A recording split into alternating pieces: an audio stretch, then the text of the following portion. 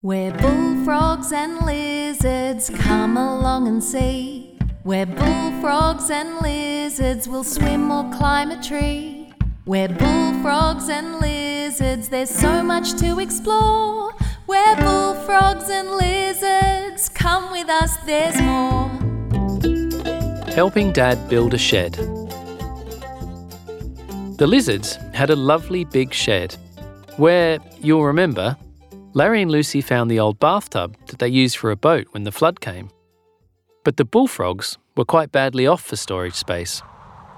When a big storm knocked down the very old shed that was all they had, something had to be done about it. Bill and Betty entered with enthusiasm into the planning. Dad thought they should build something larger than before so that it could hold everything that should be kept under cover from the weather. And instead of ordinary games, Bill and Betty ran about measuring things that could go in the new shed and spent a lot of time working out sums about the amount of space they needed. They did so much maths that Miss Wombat noticed a great improvement in their schoolwork.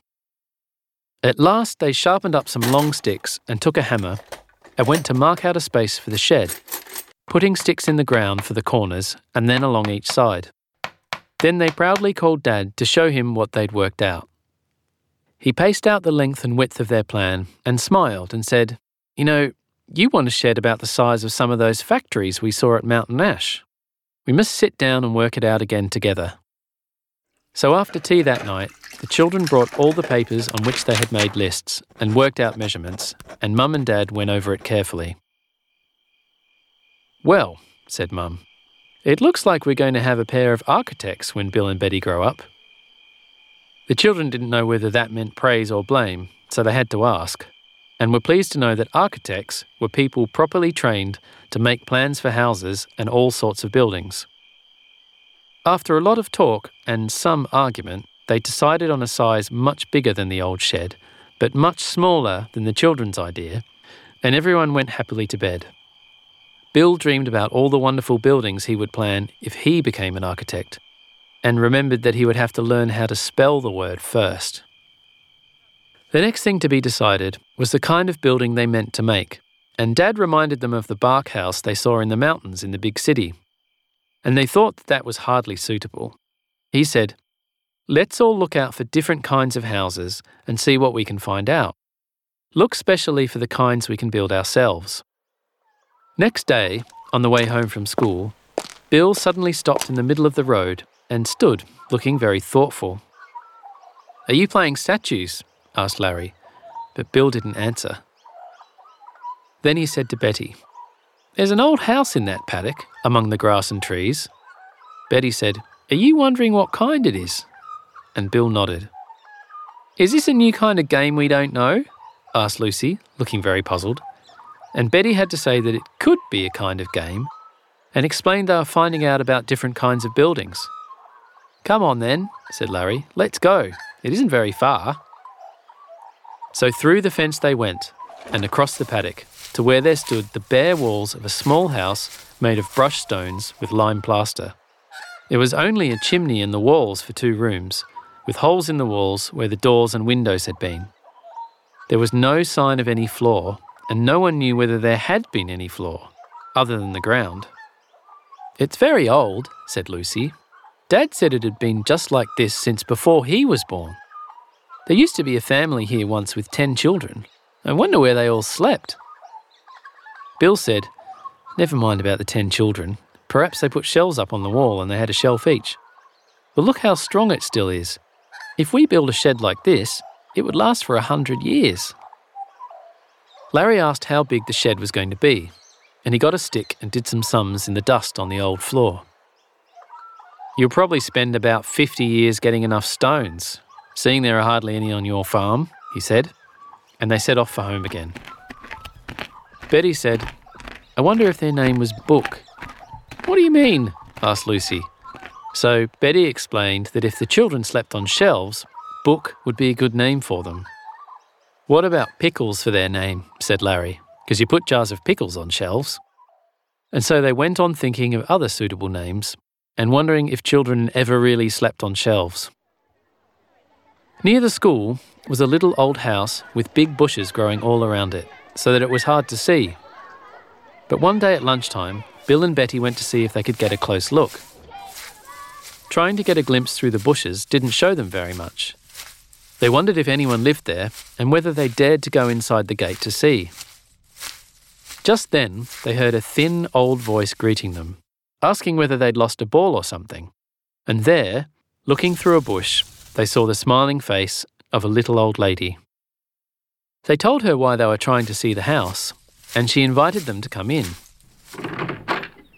Behind the bushes was quite a neat old house, with lots of small flowering bushes in pots along the edge of a veranda. The walls were made of what looked like very rough weatherboards, and the roof was a kind of wooden tile. They were quite puzzled, and the old lady explained that they wouldn't see many houses like it now. Her husband had built it when they were first married, and she said he had cut down some big trees and split them up into a kind of long paling for the weatherboards, and into shorter pieces for shingles, which was the name of the wooden tiles on the roof. She took them round to the back of the house to a shed and showed them the special kind of wide axe that he had used. She also said this kind of work was quite difficult to do, and there'd probably be very few people now who knew it. She told them about her childhood in the district, and the way they used to live there 70 years earlier. And it was all so interesting that it only seemed a minute or two before the school bell rang, and they had to run, but promised to come back for a talk some other day. Dad had been looking at a house made of mud, pressed tight between boards and given a coat of plaster. He said some houses like that had lasted for many years. They all went one day to see an old house built out of logs, like an American log cabin. And the children really liked the idea of that to play in. But Dad pointed out you need lots of trees of a suitable size growing nearby to build that kind of house cheaply. And they all knew there were very few trees on their farm. After that, they forgot about the shed for a while, and Dad came home and talked about a fine shed with a timber frame covered by corrugated iron that he had seen at a railway station. And then he said, I think it would cost nearly as much as our farm's worth. One Saturday morning after the jobs were done, Bill said to Dad, "Have you ever looked at that big heap in the corner of old Mr. Finch's paddock? Betty and I climbed over the fence the other day and saw what seemed to be iron and timber, covered over with old tarpaulins and rusty iron, with bushes all around, and grass growing on top as well." "Sounds interesting," said Dad, and he got out the cart and off they went to have a look. Dad pulled back a corner of the covering and looked to see what was really there. Bill was right, and it seemed to be in reasonable condition. They went on up to the farmhouse, and Dad had a talk with old Mr. Finch, who said it was from a shed he had bought and pulled down and meant to rebuild in that corner years ago. He didn't know how good it all was by now, but if Dad gave him $25, he could have it. Dad quickly agreed, and there being a school holiday the following Monday, the Bullfrogs got out their old wagon and the draft horses to collect it.